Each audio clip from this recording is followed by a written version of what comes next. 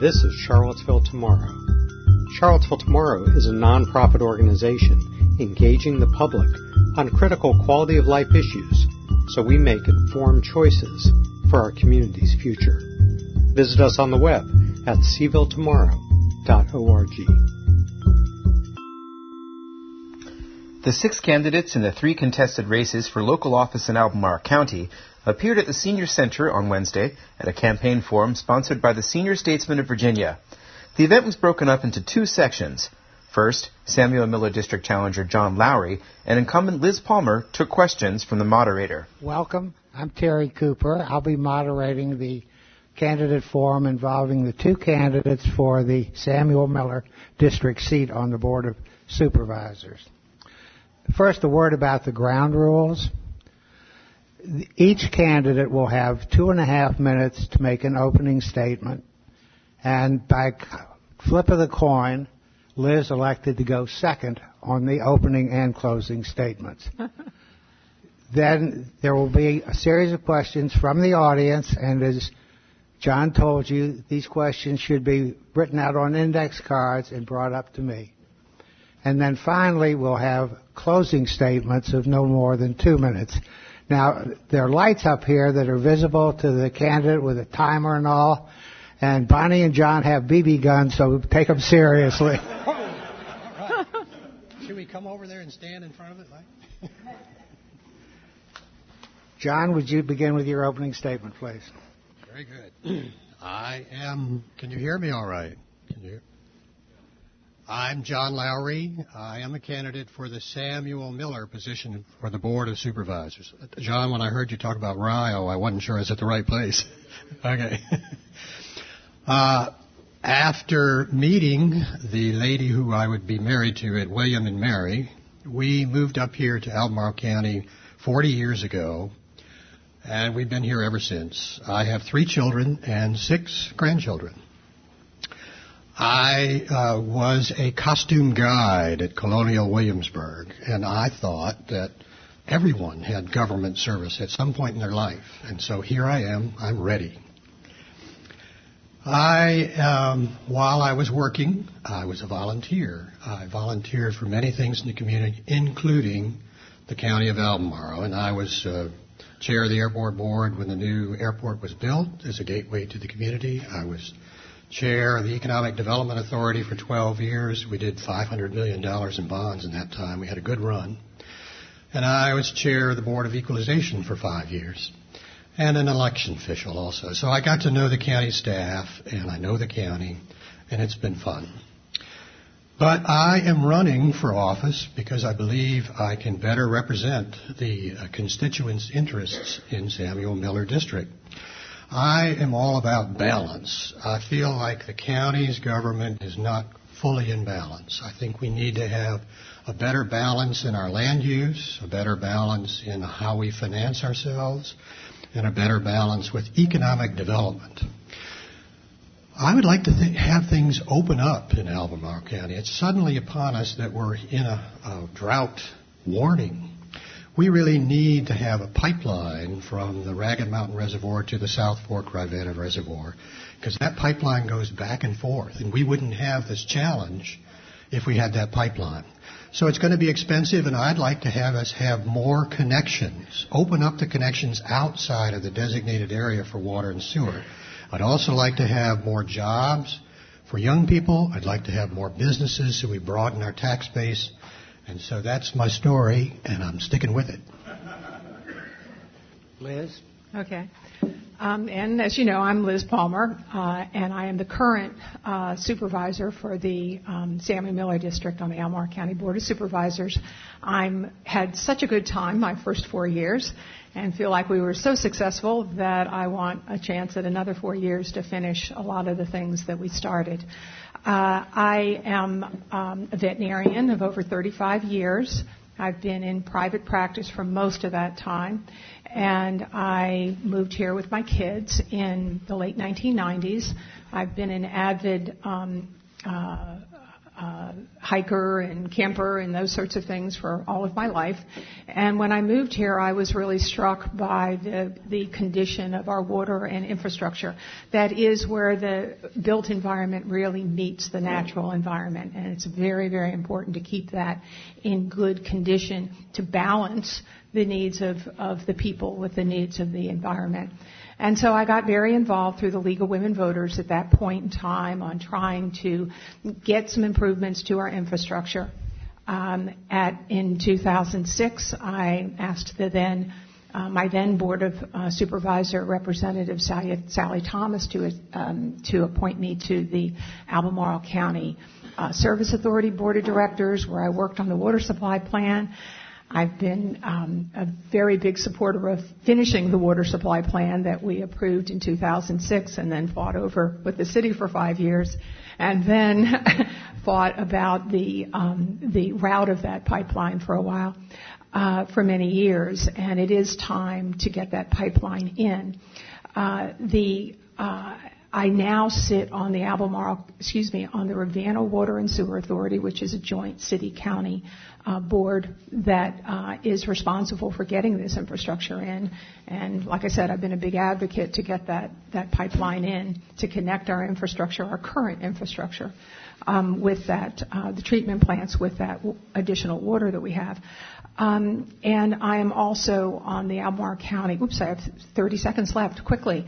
I'm on the Solid Waste Authority, joint city-county, and I'm also on the Albemarle County Broadband Authority, which deals with rural broadband, and I'm also on the Metropolitan Planning Organization, so I'm very interested in coping with the traffic. Yep, it's over.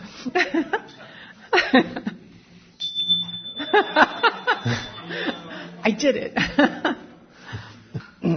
First question will go to John first, and then we'll alternate so that the second question will be initially directed at Liz. Are they going to be the same question or different questions? You'll both answer the same question. Thank you. And the next question will go to Liz first. Gotcha. And it's 2 minutes, right? Minute and a half. Minute and a half. Okay, sorry.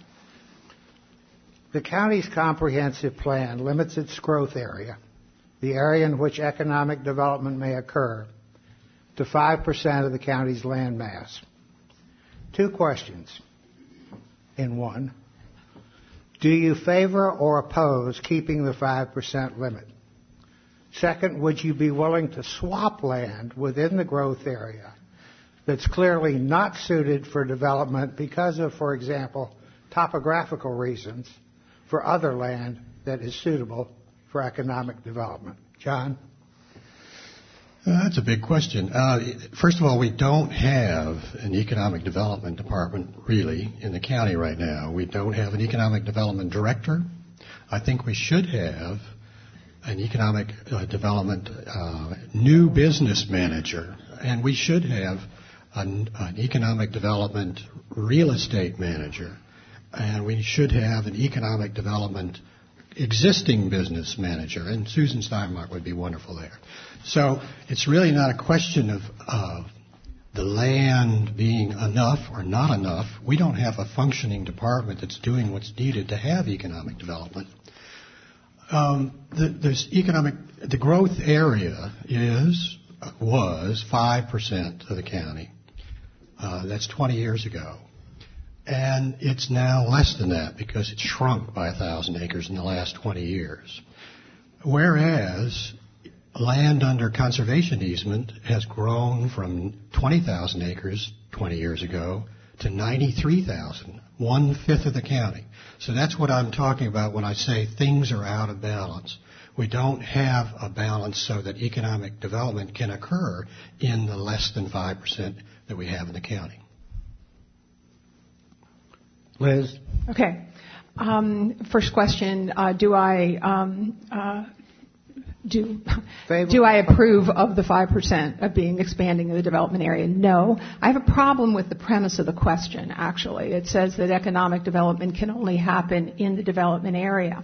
What we're doing is we're trying to leave the rural areas for rural purposes. And that's very important. We have a wine, a brewery industry. We have farms that are very successful. We're looking right now at a project to have a hops facility that will process the hops from the different farms and distribute that to breweries. We have cattle operations. We have all sorts of things in the rural areas. So that's an issue right there. It's a big part of our economy. What I do think about conservation easements really quickly is that allows a lot of farmers to actually keep their land in farming. The acquisition of conservation easements is a program that the county runs. We don't have much to say about the other ones like the Nature Conservancy and whatnot, but that one is a county-run one, and that allows moderate and lower income farmers who wish to do this to take advantage of conservation easements to keep their land in production rather than go to development. And I don't think I have time to answer the second part of that question, so I apologize. I'll give you the time now because you didn't. And to repeat, would you be willing to swap land within the growth area that's clearly not suited for development because of, for example, topographical reasons for other land that is suitable for economic development? If it went through the Planning Commission and the Comprehensive Plan Review, I would certainly be willing to look at it. I think that has to be looked at a holistic view because of legal considerations that we have in the county, and the legal considerations are very important when we make these decisions about land swapping. And just for the record, for my little bit of that time too, I would agree that it could be swapped hypothetically. It's very hypothetical because it would only really work if it were contiguous to where the comp plan is now or in the Crozet area. So it's a very hypothetical thing, but the supervisors and the Planning Commission should be nimble and entertain a chance to make things better. Next question will go initially to Liz.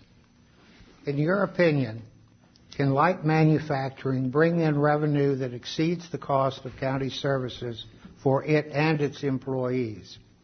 If so, what conditions would have to obtain for that to happen? This kind of gets to that, does growth pay for growth? And when you look at it on an individual basis versus a county-wide basis, which is an issue to begin with, light manufacturing in the right areas can definitely be a benefit for this community. We are looking for jobs for light manufacturing and a variety of different job levels. Right now, we know that residential growth does not pay for growth unless it is a house that's well over $600,000. That's been I'm sorry, what? Somebody asked me a question. I'm sorry. So yes, it can. I don't know that I can go through all those conditions in a minute and a half, quite frankly. It would have to depend upon the situation, whether they want tax breaks and whatnot. I have issues with paying companies to come here. I think the board really has to look at that as an issue of using tax dollars to pay for companies to be here. So if it is, but I certainly know light manufacturing jobs at companies that are here now that simply are a wonderful addition to our community. John? Okay, the question's about light industry. Got it? Okay. Of course, light industry can cover its costs. It'll do it one of two ways, more likely. Immediately, it'll be a good payback. Or the county is a partner investing in that light industry, whatever they do, and sooner or later, the tax revenues will pay for itself. So yes.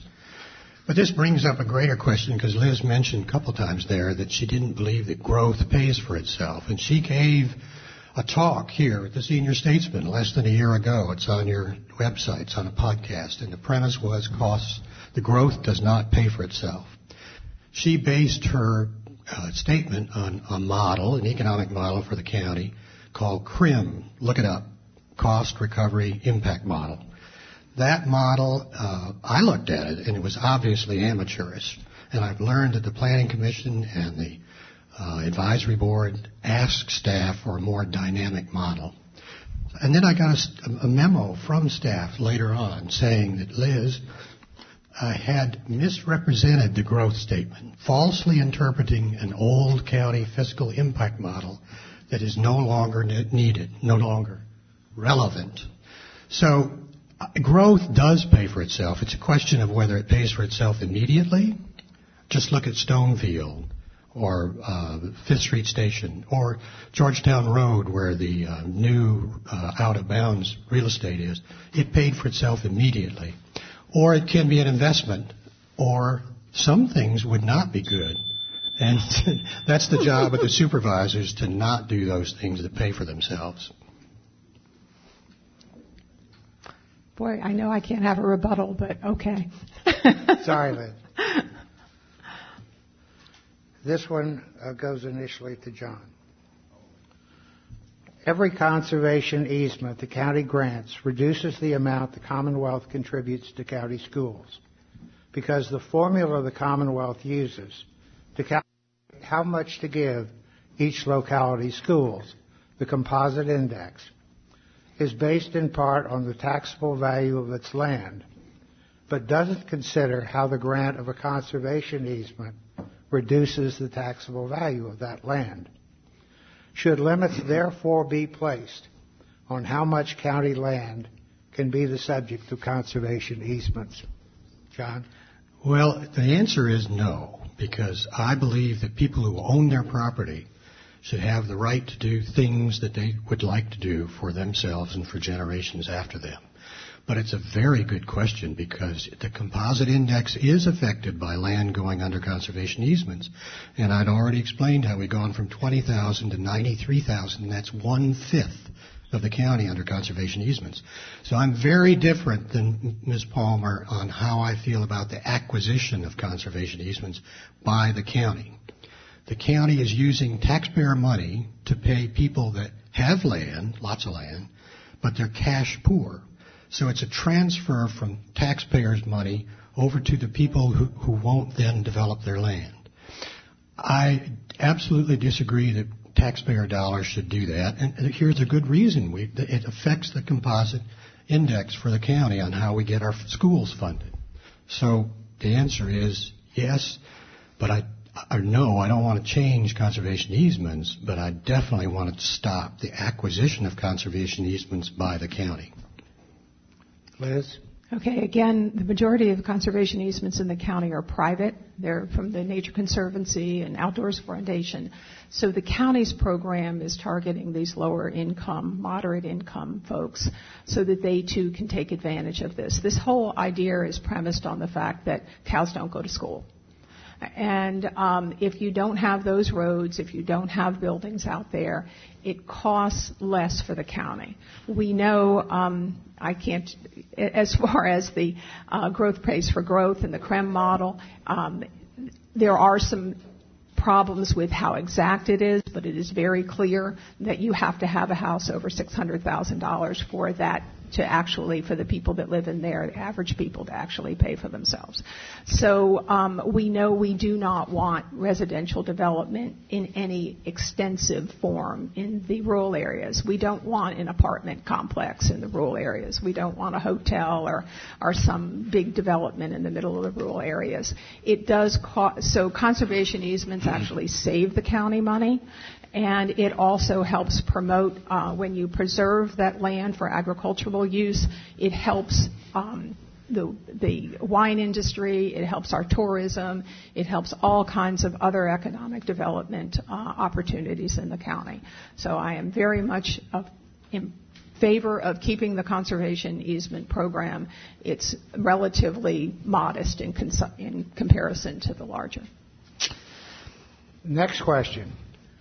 For 30-plus years, there's been a revenue-sharing agreement between the city and the county, under which, in exchange for the city's promise not to annex county land, which it can't anyway, the county gives the city a share of all its tax revenues, even from land far from the city.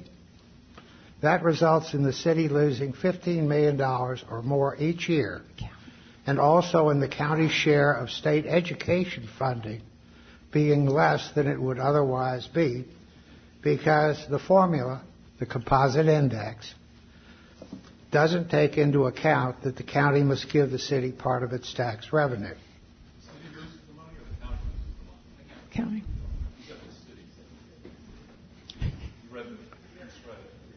The city must give the county must give the city part of its tax revenues.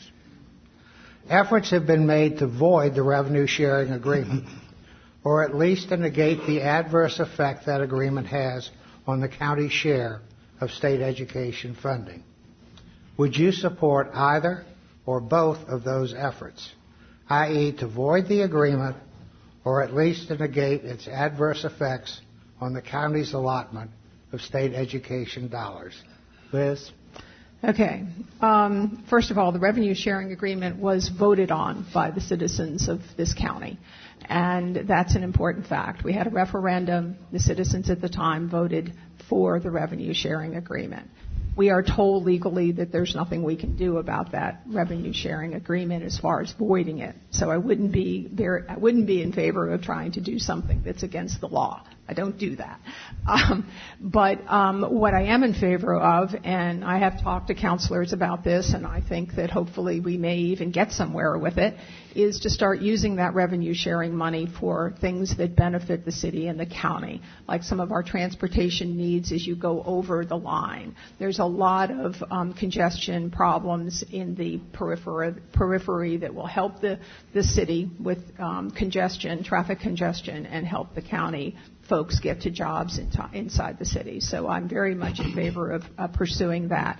As far as the composite index on the state level, the understanding is that that's going to be very, very hard to do on the state level because there's a finite amount of money, and that will take away from not just the city, but it'll take away from other localities around the state. So because it's a finite amount of money, it's very unlikely that that's actually going to be championed in the General Assembly. Josh? Revenue sharing. It is a contract. It was very poorly written, looking back. The people who did it are the fathers of the city and the county and the attorney. They're still with us. And I wish it had been written so that there was a sunset in the agreement. We did that on the Economic Development Authority. We created a source of revenue for the county, but we tried it for 3 years before we had the law changed by the supervisors. It does not have a sunset. The only way to break the contract would result in lawsuits. So then the next step is you go to the Virginia legislature and have a legislative change. That's still going to result in lawsuits. And so it'd be tied up in the courts for years. It's going to be very expensive. As far as the composite indexes goes, that is correct. It is diminishing Albemarle's representation in the composite index, so we have less money for education. But if it was changed for Albemarle, it would need to be changed for everybody else in the Commonwealth. And there are a lot of ramifications there. But still, the solution is to start at the legislative level above us and then have it be decided in the courts. Next question. There are intersections in the county, for example, 250 and Owensville Road and the 240-250 split, where traffic is horrible. How is traffic considered or addressed, if at all, in terms of designated growth areas? Yes. Traffic is a thing that the supervisors deal a lot with. I'm definitely in favor of connecting roads, making traffic move more smoothly.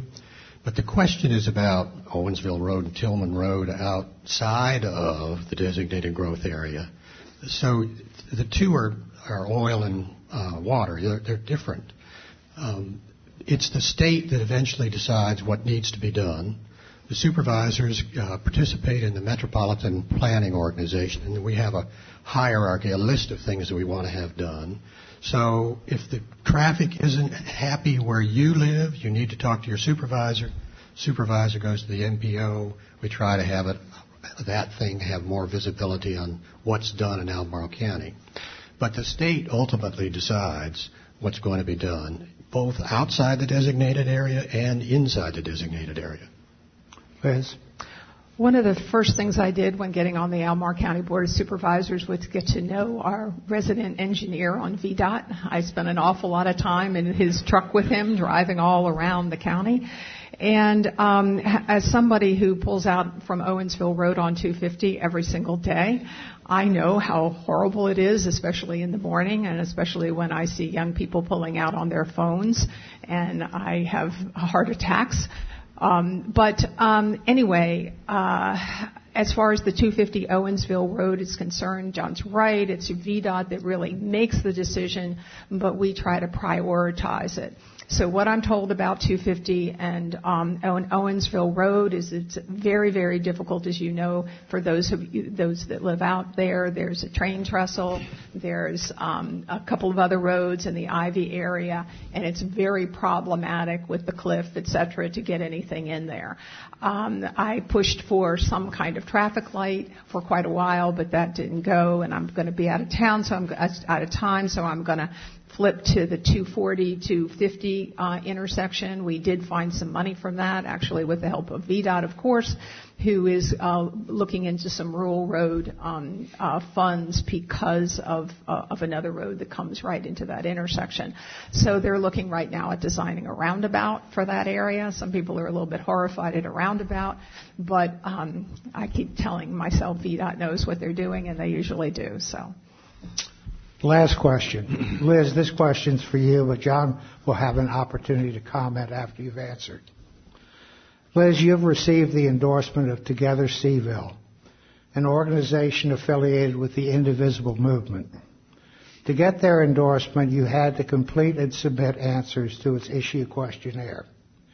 Will you share with the voters your completed questionnaire by posting it on your campaign website before the end of the week? Yes. I think I can do that as long as they give me the answers to the questionnaire. I'll be glad to do that. You didn't submit answers yourself? Oh, I did, but I submitted it online, and they have it, so I don't have a copy of it. So what I will do is I will contact them for I did not keep a copy, and that's what I did.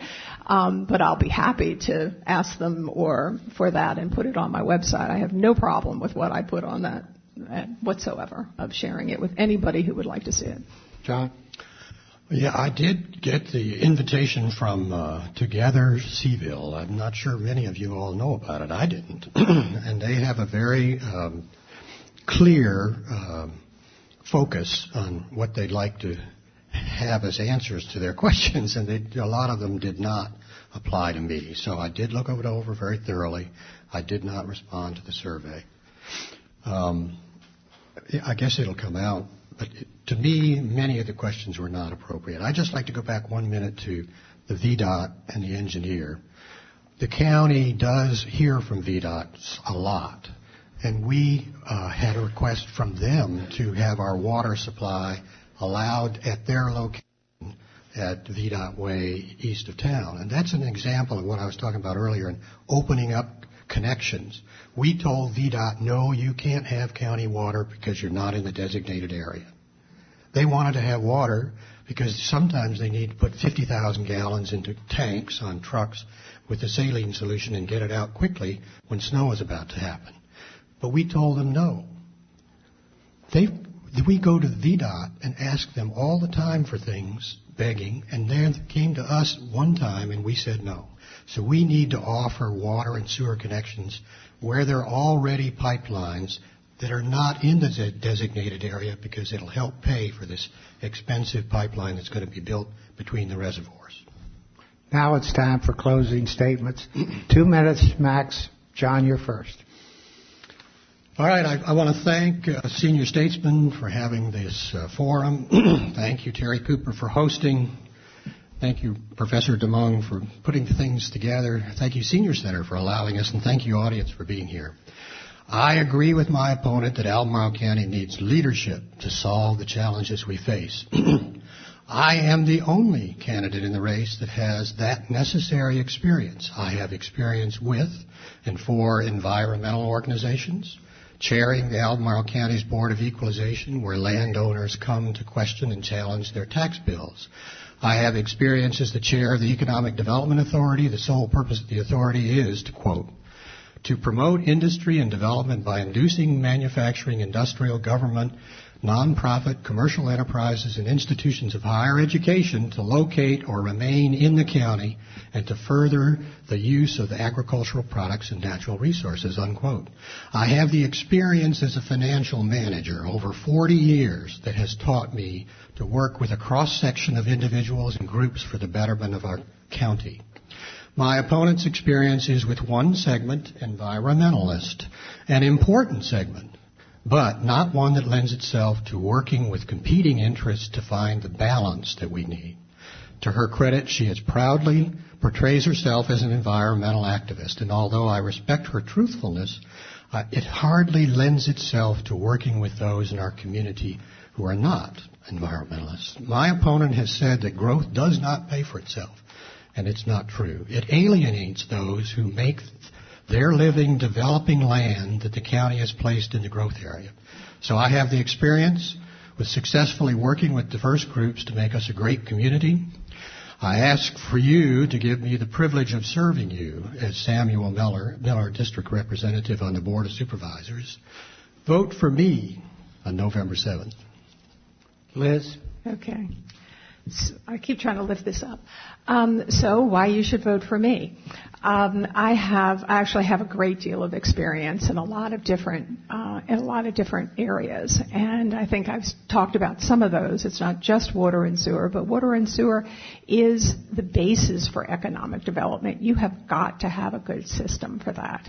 You've also got to have good places to bring your trash. You have to have broadband in rural areas. Your children can't do their schoolwork. People can't start businesses.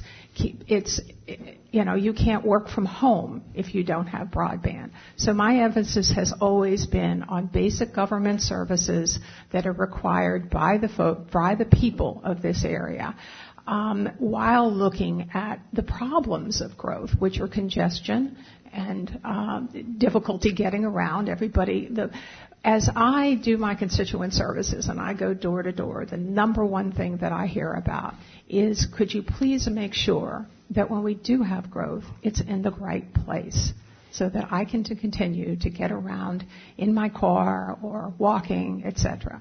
So this Board of Supervisors has really put an emphasis on economic development, but they put an emphasis on that economic development in the right place, by redeveloping some of our asphalt fields on 29, by putting sidewalks in, by putting the wonderful connection of roads on 29 North that allows people to get to businesses more efficiently. So this is not a board that I serve on, or as an individual serve on a board, that is against economic development. It is about balancing that economic development with the needs of the whole community and making sure that our rural areas stay healthy and open for agricultural uses and open spaces and all the businesses and I got to stop. So vote for me on November 7th. Thank you. Please join me in thanking Liz Palmer and John Lauer.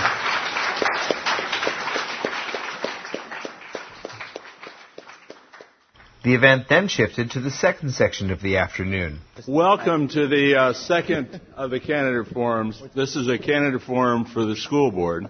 A forum for the two contested school board races in Albemarle County. Katrina Carlson and Mary McIntyre are vying to succeed Pam Moynihan for the Rio District School Board seat.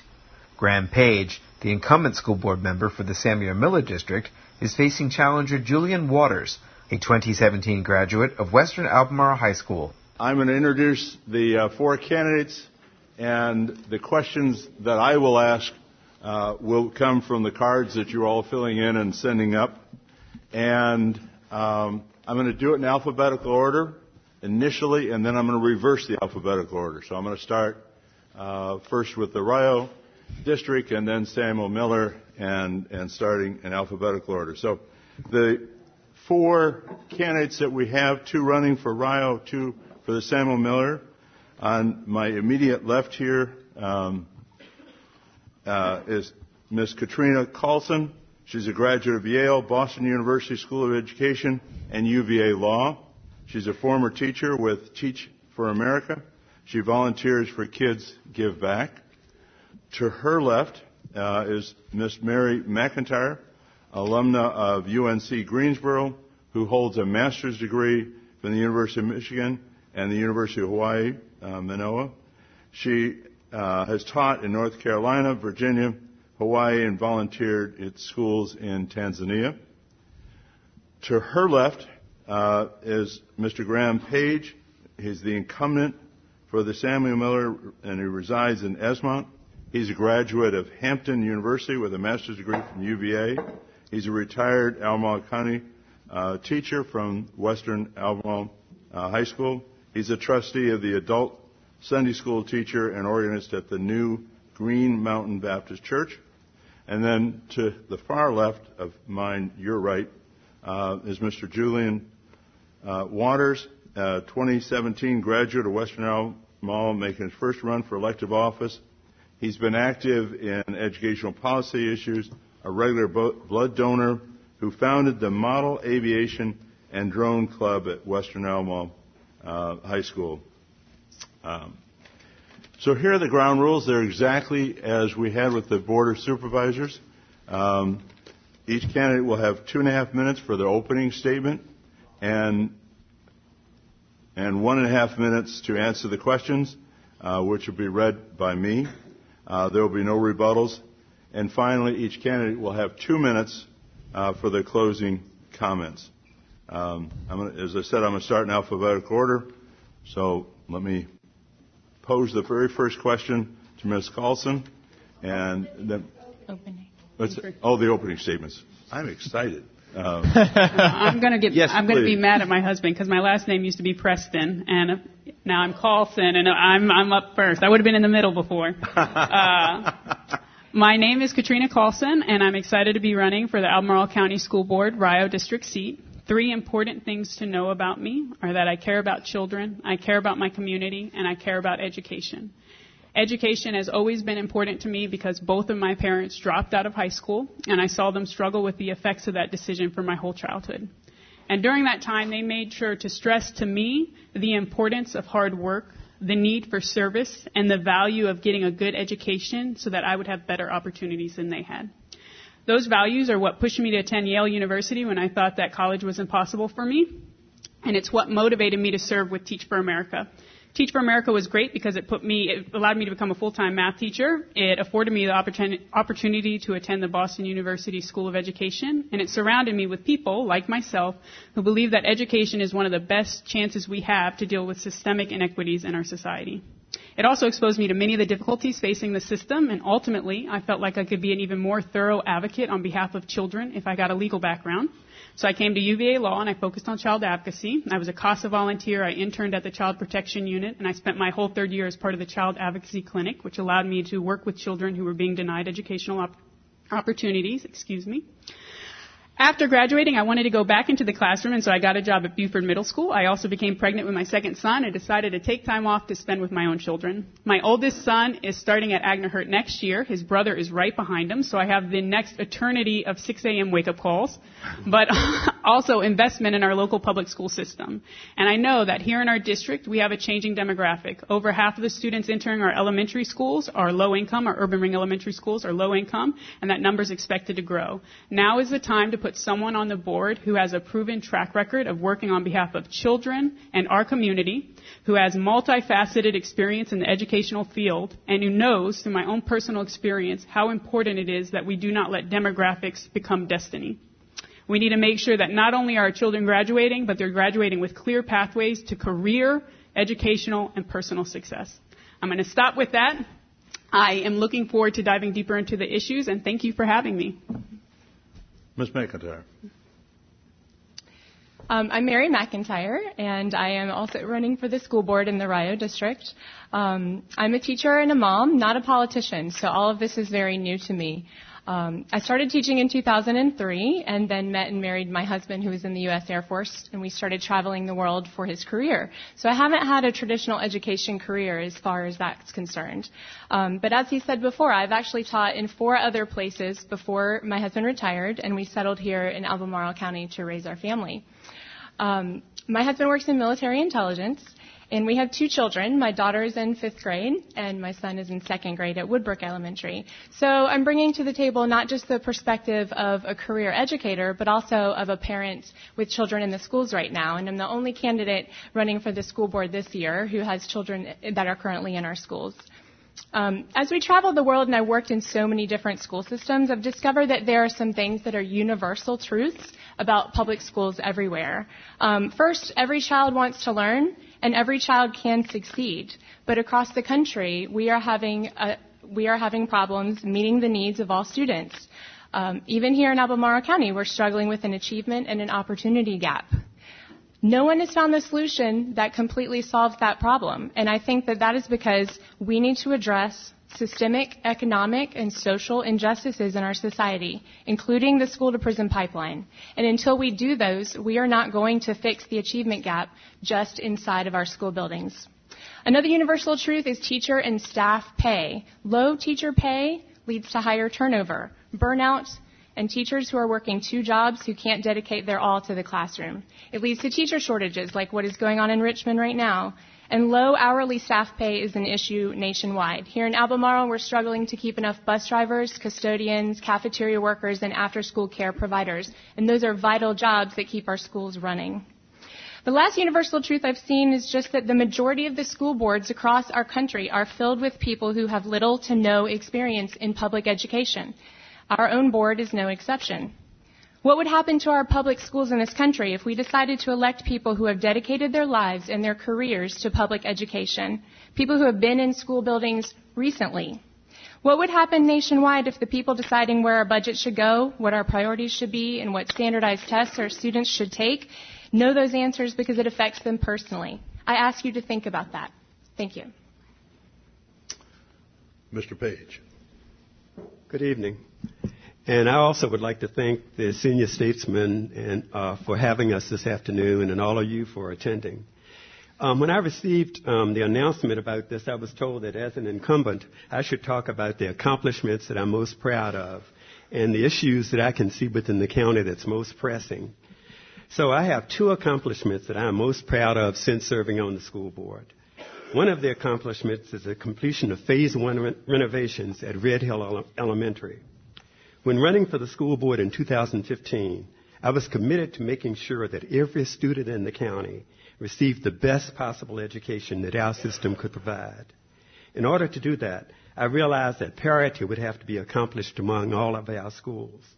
One of the schools most in need of renovation was Red Hill Elementary in North Garden, a school that had not received any major renovation since 1982. This major project was started in 2016, and it was a joyous occasion for Red Hill School and the North Garden community when a formal dedication and open house was held in February 2017.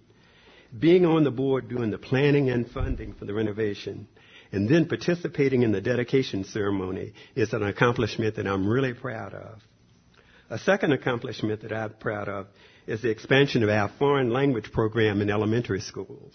Over the last 2 years, French classes have been started at Meriwether Lewis and Spanish at Woodbrook Elementary.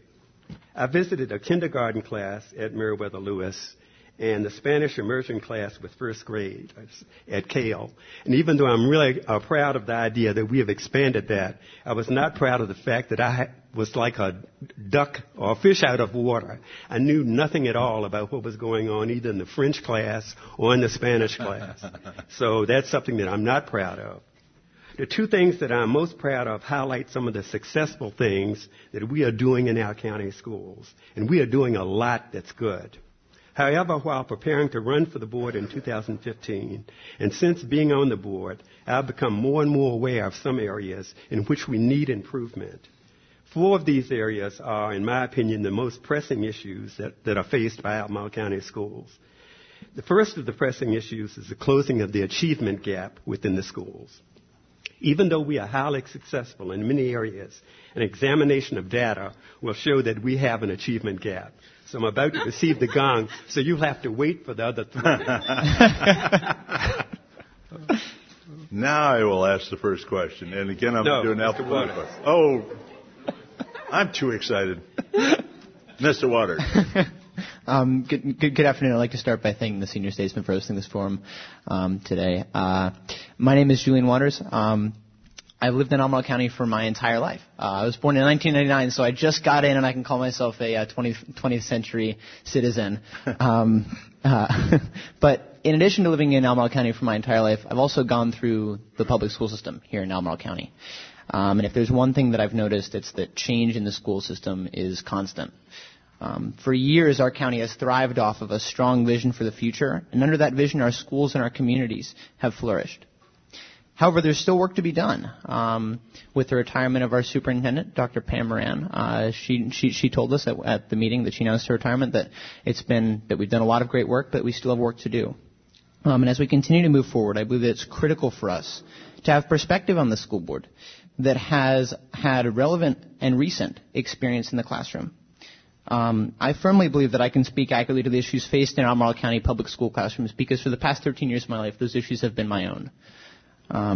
I know that my perspective and experience on the school board my perspective and experience in the classroom and also in my 3 years of policy advisory experience at Albemarle County can help me to lend a voice to the school board and can help us to realize the positive vision that's already in place and truly make it a reality for each and every student. My priorities stand in 3 different categories. I really need to believe that we need to prioritize equity. And my vision of equity is that we're expanding our public preschool system so that we're engaging students in early childhood education and closing the achievement gap from an early age. It's a long-term investment that we need to make that will have a completely positive impact when it comes to secondary school and well into the future of our students. The second issue for me is access. Reforming our transportation. I know there's a lot of work to be done when it comes to providing transportation for our students to K-Tech and to our 3 high school academies. And there's work that needs to be done there. And the third one, which is critically important to me, is understanding and recognizing and rewarding teachers because they truly are the single greatest asset that we have available to us in Albemarle County. Thank you. Thank you indeed. Now I will go to the first question. Ms. Carlson, if you will. Given the pay study that was released this summer about Albemarle County, what changes do you see for teachers' pay or compensation and benefits? I think that absolutely we need to prioritize making sure that our teachers feel satisfied and that we can retain and recruit top teachers. Currently, I guess I'm sure not everyone in the room knows what's going on with teacher salaries. Currently, we try to pay them in the bottom of the top quartile out of a selected group of divisions that we compare to. And the school board got 300 letters from teachers saying that they were unhappy with their pay. And so we hired a consultant to look at our pay structure. And the outcome was a recommendation that we're actually doing pretty well with teacher salaries, but if we want, we can change the group of schools that we're comparing ourselves to. My personal goal is always to look at outcomes. That's what I've done in my life. I'm focused on the end goal, and I think that we're doing a pretty good job of retaining teachers. The 300 letters, though, mean that I do think we need to take a good hard look and see if we can make improvements. And it always comes down to the bottom line. I personally would prioritize teacher salary over other areas that we could be spending money on. I really think we need to be supporting our teachers and making sure that they're happy. Thank you. Ms. McIntyre. Yeah, thank you. Teacher pay is obviously really important to me, and I'm a little biased because I am a teacher, but I'm also the child of 2 retired teachers. And so growing up, money was not flowing freely in our household. Our budget was always pretty tight. My mother worked extra jobs in the summer. Back when you had to get your pictures actually developed from the film, that's what she did all summer, was work in the photo lab. The consultant discovered that, our pay is competitive, for teachers at the master's level up until they reach about 15 years of experience. And once you've gotten to 15 years, maybe halfway to retirement, we really fall down, we fall below our comparison market. And so they're not making as much as their peers across the state. And that's a really tough time in someone's life when you've gotten about halfway to retirement and you're starting to feel like you're actually taking home less money. Our health costs are also going up. The amount of money that our employees are having to contribute to the Virginia retirement system is also going up. So some people's pay, take-home pay, has actually stayed the same. We really need to get our teachers' pay back up to where it should be so that we are at level with all of our peers across the state or even higher. I have no problem with us being one of the better paying school systems because I think it actually elevates the profession of teaching and it would recruit higher quality candidates and it would retain the higher quality teachers that we have, who we see a lot of them burning out and leaving teaching to go find a higher paying job. Thank you. Mr. Page. Like Ms. McIntyre, I too really understand completely what our teachers are doing because I taught for 25 years here in Albemarle County. Most of the time I did Western Albemarle. And in that niche study that was mentioned, we found out that our county probably ranks about third best in Virginia when you look at similar counties with similar programs. And like Ms. McIntyre also mentioned, we do really well probably. And then there's a big difference between us and some of the other school systems in the state that compare to us. And so I'm, too, in favor of really doing as much as we can to try to make sure that our teachers are being well paid in order to keep all of our good programs in operation and to make sure that we stay competitive. We have to make sure that we recruit the best teachers and also that we retain the best teachers. There has been a shrinking pool of teachers within maybe the last 5 or 10 years. People that's in college that's intending on to become teachers have become a very, very small pool. And so that means that here in Albemarle, we'll have to really make sure that we are able to sort of recruit some of those people and bring them into the county. And if our salary is not competitive, we're not going to be able to do that. So I'm really in favor of doing as much as we can to make sure that our teachers are well paid for the good job that they are doing. Thank you. Mr. Waters. So I do want to stress that what's been talked about with keeping our market competitive is extraordinarily important. When it comes to being an attractive employer for teachers, not only within the state of Virginia but across the nation, it's important that we have a competitive advantage over other school systems. And so I think that Mr. Page and Ms. McIntyre addressed that very comprehensively. And so I'm just going to move on to my personal opinion on this. We really can't settle when it comes to teacher pay. I will say that I'm opposed to the current system of using a competitive market when a first-year teacher in Albemarle County cannot afford the cost of living. This means that those teachers are out of the county or they're rooming with other people out of the county and they're not paying taxes, they're not giving us their business, but more importantly, they're not feeling valued as educators. And that's difficult. We need teachers who are invested in the classroom. We need teachers who are excited to come into work every day, not teachers who are struggling to get by, not teachers who are worried about being able to pay their bills or pay their insurance. I really believe that, as I said before, that we need to recognize that teachers are the single greatest asset that we have available to us when it comes to instruction, even if that comes at the cost of other items on the budget. And I think that value needs to be reflected in teacher compensation. Thank you. As I said, I'm going to reverse the order, so I'm going to start with the Samuel Miller district and start with Mr. Waters. And the question that I have first is, what are your thoughts on the combination of grade programs, Woodbrook and Agner Hart? Is that a solution for school overcrowding?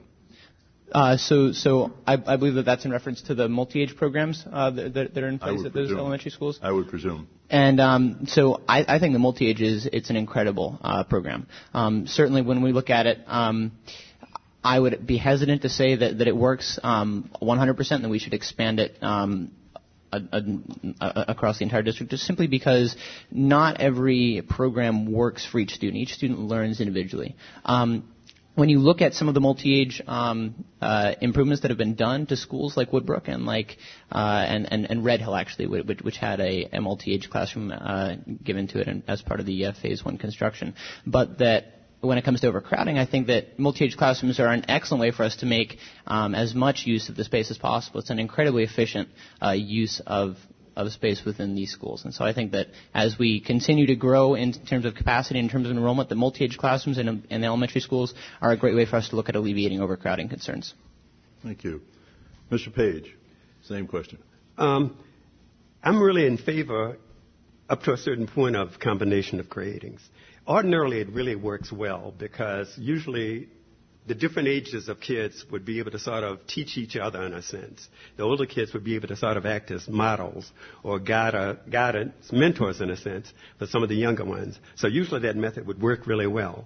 I'm not really sure whether it would work in order to be able to help us with overcrowding because we'd still have the same number of kids within that school. So it's not going to really help with overcrowding necessarily, but it really could help with instruction. Ordinarily, the method works really well. It's been able to do well at Red Hill and also at some other schools here within the county. So it won't necessarily help us with overcrowding, but overall it is a good method of instruction within the classroom.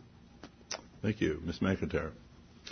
I worked part-time for part of last school year at Agner-Hurt, and so I have seen the multi-age program at Agner-Hurt, and it is working really well. I've talked to a lot of really happy parents, and I've talked to some teachers who are very happy in their teaching situation. But the thing that we have to keep in mind is that the program at Agner-Hurt is not the entire school, and they're talking about transitioning Woodbrook to the entire school being multi-age. So I think that that's one of my concerns about the proposed changes to Woodbrook Elementary. I know students at Agner-Hurt who have had to be taken out of the multi-age pod because it's not meeting their needs. And a lot of those students were special education students with IEPs 504s. Those students at Woodbrook, where would they be put if the entire school is a multi-age situation? Those are answers that we really need to have. And the fact of the matter is that there is no peer-reviewed scientific research that shows that multi-age situations are best for every child. I'm not completely against multi-age, but I think that it doesn't work for every student. We need to make sure that we are acknowledging that. The good thing about multi-age, though, is that it allows for a better differentiation in the classroom setting. So teachers can break the students into smaller groups and ability grouping rather than just age grouping. And so the students who finish something and are ready to move on can go ahead and move on instead of having to wait for the rest of the class to catch up to where they are. So I think that we have some valid questions, and we need to have some answers from the school system as far as what their plans are for next year before we proceed with this multi-age program. Thank you. Ms. Carlson. Yep, I'll start off by saying I don't think multi-age programs are a solution to overcrowding. I will echo many of the points that Mary said. Primarily, I've knocked on several doors where families within the same family, they have had kids that did really well in the multi-age program and then ones that did not. And so I think making a whole school multi-age is problematic. We need to look at children as individuals and give them options where feasible. The other problem I have with multi-age is that I don't think the Baum referendum, which is where they got funding for that, adequately stated that that was the goal that was going to be happening when they made that expansion. And I do not think that multi-age classrooms are research-backed.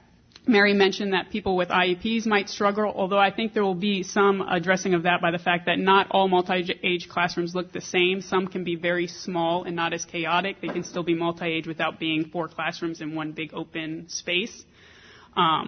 And there are a few benefits, such as if kids are struggling, they don't get held behind and they don't have to deal with the repercussions of falling behind their peers. They can stay in the same classroom and presumably have time to catch up. But overall, I'm just not happy with the way it's being rolled out. It's spending money on something that's not research-backed, definitely not community-backed. I've knocked on hundreds of doors in Woodbrook, and people are upset that it's happening. And, yeah, I just think we need to make sure that we're putting in our money into things that we know are going to have an impact on student achievement, and that's not one of them. Super. Thank you. And this first question will go to Ms. Carlson. What are your thoughts on redistricting, and if you are a parent, have you felt any impact on redistricting on your household? Yes. My neighborhood has been up for redistricting 3 times in the past 5 years. My son is supposed to be starting at Agner-Hurt next year. I don't know if he's going to be going to Agner-Hurt or Woodbrook. I've been going to the redistricting meetings. I've been going to my neighborhood redistricting meetings, and it is not clear to me where my son will be going next year. That's problematic. I wrote that on my Facebook page, and I had my cousin who lived on Hydraulic, grew up on Hydraulic, wrote me and said that when she was in school, she was redistricted 3 times while she was in elementary school. And the end result was that she didn't form connections, she didn't form friendships, and she didn't form a bond. And right now, she's not in Charlottesville. She moved to D.C. She moved out of this town because we're lacking that kind of grounding of your roots if you're constantly having to switch schools. So yes, it has affected me personally. What I want to see happening is I want to have redistricting goals that are longer than 3 to 5 years. That doesn't even see a student through a school. I met with someone on the Long-Term Planning Commission, and they were talking about how for Planning Commission we set goals that I think are about 10 years out, and then we set strategic goals that are 20 years out in other components of the government, and then for our schools we say let's see if we can figure out 3 to 5 years from now. I think those need to be aligned so that we can have, people buy their houses based on what schools they're going to be attending. That shouldn't be up on the ballot every 2 years. And to speak to a personal issue, which is equity, it's an advocacy showdown, and I feel like wealthier neighborhoods get a lot of their issues heard, and lower income neighborhoods do not. And I think that's problematic when it's constantly being put up. Thank you, Ms. McIntyre. I'll gong myself. Yeah, where's the gong? Right. No, I agree with you. I think we need longer-term solutions. I do feel like this is a constant process of whack-a-mole with the county where they say, oh, it needs to be adjusted over here, and then, oh, well, we really need to adjust it over here. Oh, but then we messed up over here. And, I think that this is really it's putting a lot of strain on our school communities. It's hard for teachers, too, when you think that half of your school might be gone next year, or when you constantly have an influx of students in and out. It's hard for parents to really get invested into a school community. I know some parents at Agner Hurt who say, why should I donate any money for a playground when my kids may not even get to play on it? And that's a valid thing for them to think. So, I think longer-term goals are absolutely something that we should ask for. And what's been concerning to me about the redistricting process is they're really just reducing our children to numbers. They want to just solve the capacity problem, and they're ignoring the resources that each school has and the academic achievement that the schools have. Woodbrook is a focus school with 350 students. That means that we have, at the moment, about 55% of our students are economically disadvantaged. We have a very, very big achievement gap. And we have a hard time, at Woodbrook, they are having a hard time meeting the needs of the students they have. They're talking about doubling the amount of students that need extra resources next year. So it's hard for me to say, yeah, sure, you can just ignore the fact that there are a lot more students that need resources when we aren't meeting their needs right now. I think that the redistricting committee cannot ignore those. She talked a lot longer, but that's okay. Thank you. Mr. Page. As has been previously stated, redistricting is really a tough issue. And every parent, no matter which school they are probably in, that parent and probably the kids there feel that they're at the very best school possible. So it's really sort of a no-win situation to have the redistricting issue coming up. It's a really tough issue, and it's one that really can't be solved easily. There are a whole lot of factors that come into play. And on the school board, I was, since I won my seat in a special election, the election was probably on about the November the 3rd or 4th of 2015. And my first meeting was probably on about November the 5th or 6th. And on that first meeting, I came up into a really hot issue of voting to whether or not to send the kids from Albemarle over to Monticello. And there was a huge amount of controversy with that. And so being sort of baptized in my first meeting with that, I realized that it's a really tough situation. There is no easy answer. And sometimes we might have to really make that tough decision and redistrict kids into an area that they may not really want to go to. But it's still a really tough issue. It's really multifaceted. And it's very hard to reach that decision to send kids. But still a decision that we might have to make at some times. And Mr. Waters. So redistricting there's really no alternative to it when we look at long term in terms of alleviating overcrowding or projected enrollment growth. You can't just keep building one school up in terms of capacity and leave the other one at at the same capacity that it currently is. Redistricting is something that's bound to happen. But the current and aggressive rate of the micro-redistricting that occurs within the county, looking at 2 or 3 schools, 2 or 3 elementary schools, and doing that every 3 years, at a minimum review period of every 3 years for redistricting to occur, it tears apart communities, it tears apart friends, it tears apart sports teams, teachers who get used to students, or students who get used to a school community, or parents who get used to the school community. It's incredibly damaging. And that's something that I've heard from neighbors, from friends, and also from a neighbor who's on the Long Range Planning Commission, that the micro-redistricting is a process that really needs to stop. And so I've developed what I like to call the 3-stage plan for how we deal with the redistricting issue. The first one is that we need to stop playing catch-up when it comes to our expansion projects. When we're looking at our school expansion projects, I really think that we should be using the Weldon Cooper UVA projections for enrollment growth, and using those to have a rolling process for architectural review and approval of school expansion projects, so that we're not saying, oh, it looks like we're over capacity by 50 students, now let's start looking at what we can do to fix it. I think it needs to be a process that happens 3 or 4 years in advance. And yeah, thank you.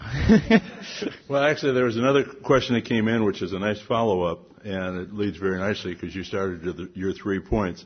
What is the ideal redistricting process and plan?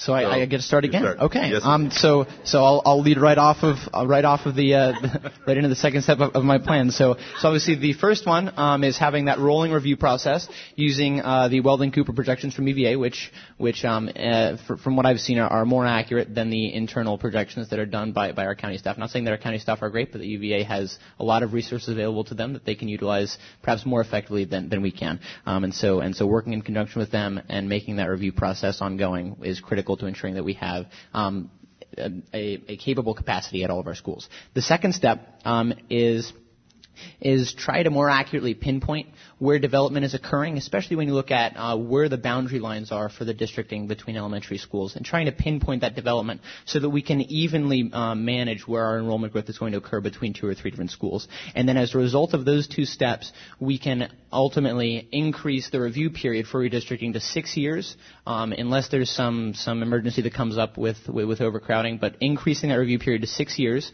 so that you can have a student start at kindergarten and go all the way through to 5th grade without being redistricted.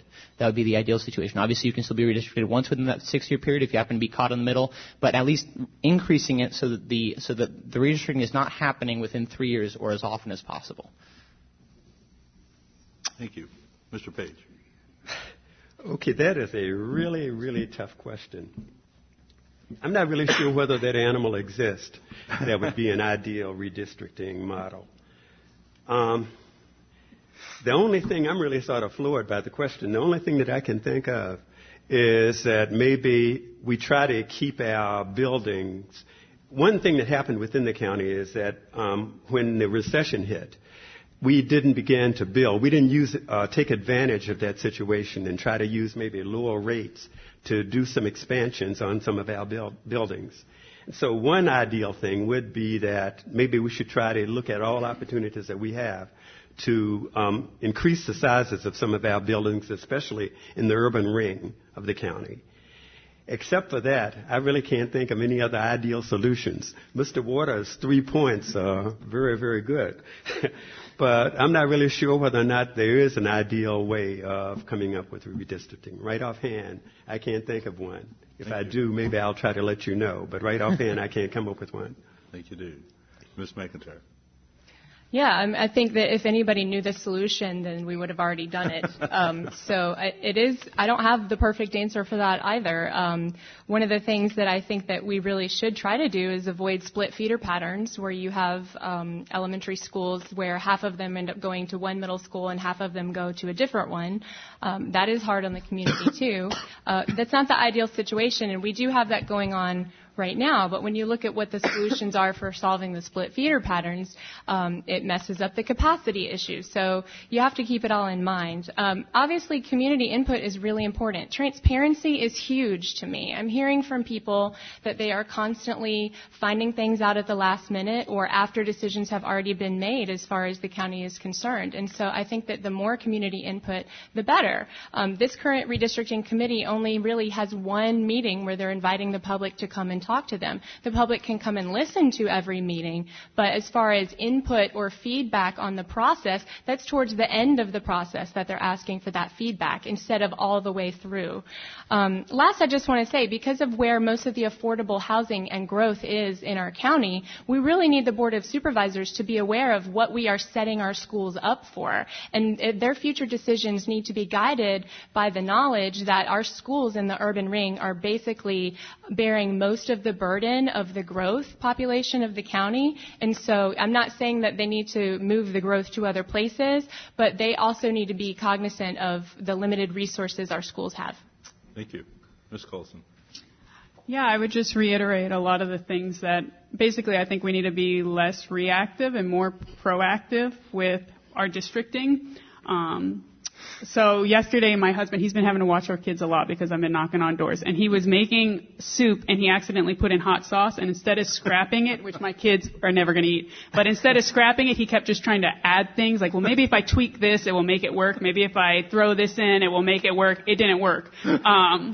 And so when I go to these redistricting meetings and I only see 3 options, I feel like maybe one of the things that we can do is just really take a comprehensive look at the districting that we have in the urban rings so that we're not constantly doing the micro redistricting. I also will elaborate real quick on the point that I had, which is that there needs to be community input from all people involved. You are not allowed to speak at the redistricting meetings. Luckily, my neighborhood has a very strong advocacy network, and we hold individual meetings where we make our concerns heard to our neighborhood representative. I would love to see that happening in all communities so that we don't end up with communities that are constantly on the losing end and communities that are constantly on the winning end. So let me change the topic dramatically. What is your view on how much homework is appropriate? Since I suffered as a kid. None. No. That's what the kids would tell me. So I taught at a school where it was mandatory to give our kids 30 minutes of homework a night. Okay? I was a math teacher. The problem with that was there were a few things. One, if they walked out of my classroom not having the competencies that they needed, they spent 30 minutes struggling through homework and reinforcing incorrect knowledge.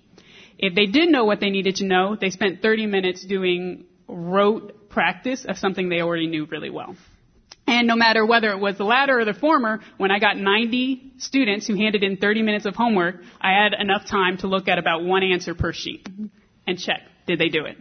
So I am okay with homework, but it needs to be done in a way that is actually effective in boosting student achievement. I do not think we need to be giving homework just to give it. And with that in mind, I do think it's okay to limit homework. I think it would depend on the level in the classes. If you're in high school taking AP classes, getting prepared for college, then you need to be able to sit at home and go through your homework and do what you need to do. But if you're in 7th grade, what I taught, and you have 2 hours of homework a night, that's too much. Thank you. Ms. McIntyre. Right. Well, I think it's definitely individualized as far as what students need. And so there are some students who need more practice than others. But what's interesting, I have 2 kids. My 2nd grader loves to have work to do. He's always asking me for things to do. So sometimes I will make a little practice worksheet or whatever, and I give him something. My daughter in 5th grade wants nothing to do with anything related to school the minute she gets off the bus and comes home. And she's going to be shocked next year in 6th grade when she probably has a lot of schoolwork that she has to work on. Research shows that homework, the amount of homework, the minutes, or what it is you're actually doing, doesn't really affect the outcomes for students.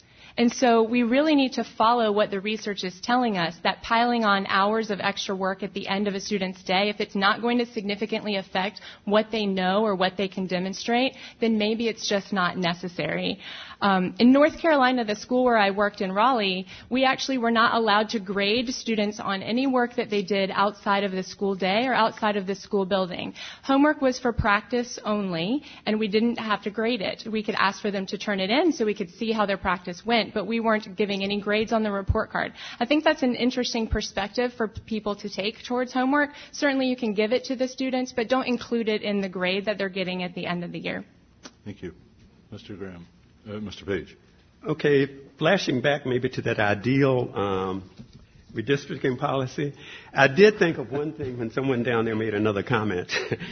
We are planning meetings. The school board and the planning commission of the county are planning some meetings so that we would be more aware of maybe where development is going to be taking place. So that could give us sort of a heads up in a way so that maybe we won't need as much redistricting. That doesn't solve the problem. It's not ideal, but that's one thing that we are trying to look at. Then going to homework.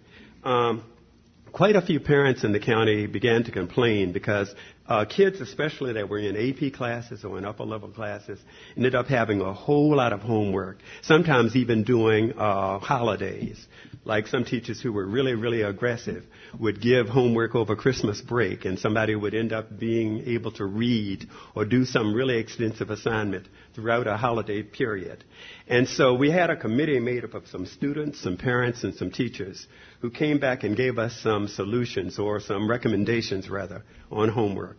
And for each level, from kindergarten all the way up to AP classes in high school, they gave recommended times that each teacher should be allowed to sort of give homework, how long that homework should take. So this isn't like an ideal thing again, but still that committee did have some pretty good recommendations, with probably more time being expected with higher level classes and much less time in elementary school or lower level classes. Thank you. Mr. Waters. Ars gratia artis means art for art's sake. I think too often what we have is homework for homework's sake. I think that too often there's an expectation that homework is the way that classes have been done for years, and homework is the way that we're going to continue to do classes for the foreseeable future. And I think too often that homework, even if it is the best intentioned homework in the world, does not always have any substantial learning value to students. I think the best experience for students is really going to be doing work in school. It's going to be working with their students, with their fellow students and with their teachers. One of the things that I've heard from students when I was at Western is that well, you know, and this is specific to some of the AP classes. They're like, well, I learn way better when I'm in a study group at school during lunch, and when I get home and I'm by myself, you know, if I have a question, the textbook doesn't always answer it, and then I wind up looking online and it's wrong. But also, when we look at students who live out in rural areas of the community who are less accessible, they're on an hour-long bus ride, and when they get home, the amount of time they have to do homework is significantly less. So it really is a plethora of issues when you talk about the homework policy, but I don't think that homework always needs to be the answer to everything, and I don't think that it is always beneficial either. Thank you. How do you expect, what do you expect for the revenues and cost of our educational programs over the next 4 years, and do you see any major capital expenditures investments coming up? Sure. Our current budget has seen an increase in our technology expenditures over the past several years, and that's a result of our one-to-one program, which gives every single student a laptop, and that's part of our technology initiative, which I think can certainly be beneficial. When we look at our primary funding concerns, and we look at the reducing fiscal responsibility between the state and federal government especially, I think that that's an issue because it means that we're more and more on our own. Now, currently, the federal government only makes up about 3% of our annual budget, but the state does make up a significant portion of our budget, and with expenditures for us staying the same or increasing as we have more and more students to serve, I think that it's critical for us to continue to advocate for the same, if not more, shared fiscal responsibility. I'm not sure if some of you are aware, but the federal government is actually, they just announced that they are cutting off sex ed funding for public schools, which is an area that they provide specific funding for some of those initiatives, and I think that it's important that we continue to have shared fiscal responsibility in specific areas such as SPED, such as the sexual education, and such as other programs in schools that we might not be able to otherwise fully fund without the help of those outside revenue sources. Thank you. Mr. Page. Our revenue, probably about 27% of our funds for the county schools come from the state. About 2 or 3% come from the federal government, and the other 70% comes from here with the local funds. So the state may be doing the recession probably in 2008 and 2009, really cut back on the amount of money that they were sending to the county. And since that time, they really haven't tried to make up that gap between what they're giving us at that point and what they would be giving us if they were still following that same formula. So one thing that we really would be facing, one problem would be state funds coming in to really help us on the local level. Some of the main expenditures probably that we might face over the next few years will be first doing something with Albemarle High School and maybe some other schools too, depending on what a project, High School 2022, and some other things that we are looking at would involve, whether or not we'll build a new high school or maybe do something else within the county. So that would be one major expenditure. Then another major expenditure would also be our teacher salaries. We have to do something to make sure we remain competitive so that we can bring in the very best teachers into Albemarle County and keep those good teachers. So those would be probably the two main expenditures that we'll be facing over the next few years. Thank you. Ms. McIntyre. Well, as far as revenues are concerned, Mr. Page is right. You know, the state funding has not recovered from the recession. And we are actually really lucky here in Albemarle County because the Board of Supervisors have made up that difference for us. They have really prioritized education funding. And 63% of our county's budget goes to our schools. That's big. That's a lot. But that tells you our community's commitment to education and how important it is. So we haven't yet had to make cuts. But, you know, the federal percentage of our budget, sure, it may only be 3 or 4%, but a lot of that money goes towards special education services. And we don't have that 3 or 4% to make up if it goes away. It's providing things like full-time aides and adaptive technology for those students that really, really need it. So we need to be concerned about the federal portion. We really need to lobby our state legislature to fully fund our education budget across the state. That's really important. As far as major expenditures, I have heard that they do intend to ask for another bond referendum, and it will be for increasing capacity because we do have an exploding population in the growth areas of our county. I know Crozet Elementary needs an addition. The Western feeder pattern is going to need their high school is projected to be overcrowded in the next 10 years as well, joining Albemarle that is already overcrowded. So we are going to have to put some investment into our schools to make sure that we are able to provide the best for all of our kids. Thank you. Ms. Carlson. More of the same coming from me. I had the opportunity to tour a lot of the schools, and I had a lot of principals telling me they were worried about overcrowding. That's definitely going to be on the horizon. Also was at the Special Needs Advisory Committee last night, staying up late. And they were talking about losing some services next year that they need to be replaced. So those are things that are going to be coming down the pipeline. I would imagine the biggest capital expenditure is probably going to be making a decision about the high school, which is near and dear to my heart because by the time it's built, that's probably going to be where my sons are attending. That's great. And last question before we go to the closing. Last question will be, what are your views on charter schools? Yeah.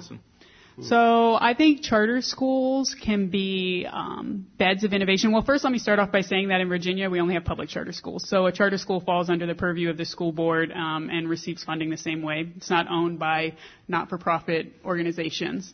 And I have knocked, so we have one charter school here in our community, Murray Charter School, that I have knocked on the doors of 3 people who have told me a story of where they were struggling at Albemarle High School. One of them in particular said that he was ready to drop out when he actually got kicked out and sent to Murray, and he ended up finding a mentor who he could relate to, and he graduated, he went to college, got a master's, and got a career that he loved at 26.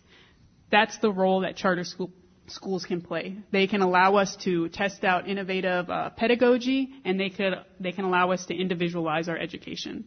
I am by no means advocating that we should put charters everywhere, but I think we have a pretty good system going here in Virginia, and if there's ever a need, so for example, when we closed Yancey, and that affected the Esmont community, I think that would be a great place where if there was a community organization that wanted to get together and organize and get a charter school in there, that's where they could do it. Thank you. Ms. McIntyre. Yeah, we actually have 2 charter schools in this community. We also that's have why I corrected it to say just the one that's talking to. Yeah, Community Public Charter School, which is our middle school equivalent, and they're actually in the same building. So I think they get combined a lot of times. I'm not completely against charter schools. I think that they can sometimes serve as a distraction, and people think that they are the solution to struggling public schools, which is not always the case. In our community here, they're filling filling a need. They're filling an area where we have students' needs that aren't being met in their traditional school setting. And so I think that that is really important, that we have access to the charter schools that we have.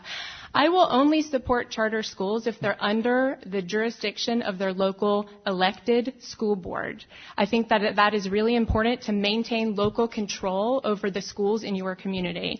I will only support them if they meet all IDEA regulations for the services that they should provide to special education students. And a lot of charter schools in other places are not required to do that. I will only support them if they are transparent about all of their funding, including the pay for all of their executives, if they provide transportation to students who don't have it, and free and reduced lunch to the students who cannot afford lunch. If charter schools are doing all of that and hiring only licensed teachers, then I will support them. Thank you. Mr. Page. Like has been mentioned before, we do have 2 charter schools here in the county, Murray and the community school. And both of them are doing a really good job. The only problem that I would have is that if the charter school is being controlled by the state, if it's being controlled by our state Board of Education rather than the local school board. Within the local school board, we'd have a whole lot of control over what goes on within that charter school. And if you've never been to one of Murray High School, which is our charter high school, one of their graduations, you should try to go. It's probably one of the most inspiring graduations that I've ever been to. Each one of the kids has a chance to let a teacher or some mentor speak on their behalf. And it's just a really moving experience to be able to witness one of those high school graduations. So as long as the charter school is being controlled by our local school board, I'm completely in favor of them. They do an excellent job to fill in some of the gaps that our public schools, other schools, traditional high schools, or elementary schools may not be doing. Thank you. Mr. Waters. I agree that charter schools need to fall under the purview of the public school system and under the local school board. Charter schools, as everybody else has said, do fill a necessary gap. They provide alternatives to students who may not learn well in the traditional learning environment. I actually had the opportunity to meet with the new principal of Murray CPCS this past summer, and so Chad Ratliff, who works at the Albemarle County Central Office as well as being principal, moved in to help make some new changes. And I think it was either Ms. Colson or Ms. McIntyre who said that charter schools, our public charter schools, can be an opportunity for us to test new learning methods. The Twitter handle for Murray and Community Public Charter is actually K-12 Albemarle Lab. So that probably gives you a little bit of an idea. But it really is a bed of new learning experiences, new learning opportunities, and innovative new methods for teaching. And from what I've seen, that the new administration and Mr. Ratliff as the new principal is really going to do a tremendous job of doing his best to make sure that all those opportunities are available to students, and that our community public and that our community charter schools are doing the job that they should of providing an alternate experience for students. So now we'll move to closing comments in 2 minutes each, starting with Mr. Waters. So we're going to go to reverse order. All right. I'd like to again thank the Senior Statesman of Virginia for hosting the forum this afternoon. I really do want to stress again that I think that we have an extraordinarily positive vision in Albemarle County for the future of our school system. When our schools are strong, our communities are strong. You can see that in property values. You can see that in how connected the neighborhoods are to their school communities. You can see that in how all the parents are excited to go to their fourth graders' soccer game or to go and see the art show that's going on in the middle school. And I think that it's important for us to realize that with the vision offered from someone who's been in the classroom, who knows the relevant and recent issues that students and teachers are facing, and that I can strike a balance between my 13 years of experience in the public school system and my years of experience as a policy advisor at Albemarle County Public Schools, and truly bring the perspective that we need to truly realize the vision that we have in Albemarle County and make it a reality so we can serve each and every student, teacher, community member, and everyone who's involved with the public school system. Thank you. Mr. Page. Again, I come with 25 years of teaching experience here in Albemarle County, 4 years on the Long Range Planning Committee. And so I think that that's really some pretty important criteria to think about. I've truly enjoyed serving on the county school board since my election in 2015. During my tenure, I visited classrooms and programs that have truly let me know that our school system does an excellent job in educating most of our students. But my visits have also made me aware of some improvements that we must work on within the system, improvements in our curriculum and improvements in our facilities. Among the excellent programs that I've witnessed are the language immersion classrooms at Cale and Meriwether Lewis, the presentation of issue projects by government classes at Mary High, and the robotics and computer programming projects unveiled by students in the National Junior Society of Black Engineers at Albemarle and Burley. At the same time that the board is working to maintain our programs of excellence, we must also confront the problems that exist. One of these problems is a racial and socioeconomic achievement gap that exists in our county classrooms. There are provisions in the 2017-18 budget that will contribute to the achievement gap being closed and being solved within the urban ring elementary schools. And any solution that we find there can be sort of expanded to other schools within the system. Then, as a result of the board's action that was taken in May to close Yancey, another important issue is to make sure that we sort of monitor what's going on with the kids from Yancey that's now at Red Hill and at Scottsville to make sure that they are really reaching their goals and that things are being positive with them at those two schools. I really am anxious to sort of begin working again on the school board during the next 2 years. I think that all of those projects that I've mentioned are very, very important to me, and I really hope that I'll have your vote in support on November the 7th. Thank you. Ms. McIntyre. Well, I do want to say that running for office has been a scary and very hard but amazing and fulfilling experience for me. We've had to learn this from scratch, and it's been difficult. I won't lie. There have been sacrifices that have had to be made, time with my children. I didn't start working this school year because I wanted to have time to focus on this campaign, and to be honest, I miss it. I miss teaching. I miss students. But I feel like what I'm doing and the potential to serve on the school board is worth it. It means that much to me. So, I do want to say that it's been really eye-opening to learn all the different people that are involved in every decision that has to be made in order for teachers to be able to do their job and for our schools to function every day. I wish that everyone in this room had an opportunity to learn all of those things. My passion is education, and it always has been, and it always will be. I have no interest in any other office. The school board is where I can see myself making the biggest impact because that is my area of expertise.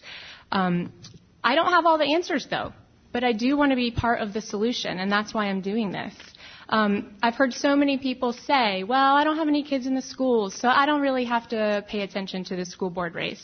And I say to those people, you are a taxpayer, and today's students are going to be your neighbors tomorrow, your future employees, and one day they're going to be deciding the direction of our country. And so it is very important that every person pay close attention to every election, even at the lowest level, which is the school board. Thank you. Ms. Coulson. Thank you so much for having me here. Thank you for the wonderful questions. Talking to people has been my favorite part of campaigning. I love getting out and getting to listen and to hear the concerns and questions that people have, so thank you. An hour ago, I started off by saying I care about children. I hope that's come across in my answers. If it hasn't come across in my answers, I hope it's come across in my actions. I, like Mary, have dedicated my career and education to working on behalf of children. I would continue that same hard work and dedication were I to be elected to the school board. We need as many people as possible on the boards who are hardworking, on our school board, who are hardworking and who are focused on children and improving their outcomes. I want a representative who is responsive and willing to listen, someone who is making sure our kids are having better academic outcomes and getting clear pathways to career, educational, and personal success, and someone who knows how important it is to make every dollar count. The bottom line is it all comes down to the bottom line, and so we have to prioritize, and my priority is children. Our children, and not grammar, apparently. I just feel like I have to take a second to say that I am also very committed to being on the school board, and I do not have any plans to run for further political office at this moment, but perhaps Mary knows something that I do not. I need to let my husband know that I have plans for the future. So that's me in a nutshell. I'm a mother. I'm a teacher. I'm someone who knows how important education is for creating a better future for all of us. I'm going to be on the ballot on November 7th, and I humbly ask for your support and vote in the coming weeks. I used to be able to say months, but it's coming up fast. Thank you. Thank you very much for your great answers to all of our questions.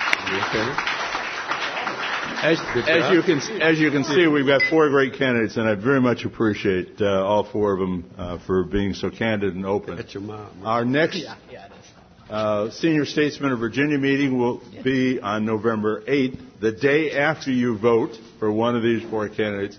November 8th, and it'll be Nick Sargent, who will talk about economic policies of today and its impact on voters and investors. And it should just be fascinating. I've heard him speak, and it should be great. So that's on November 8th, Wednesday, and we'll do our normal time at 1:30. So thank you all very much for coming, and thank again to the candidates. So.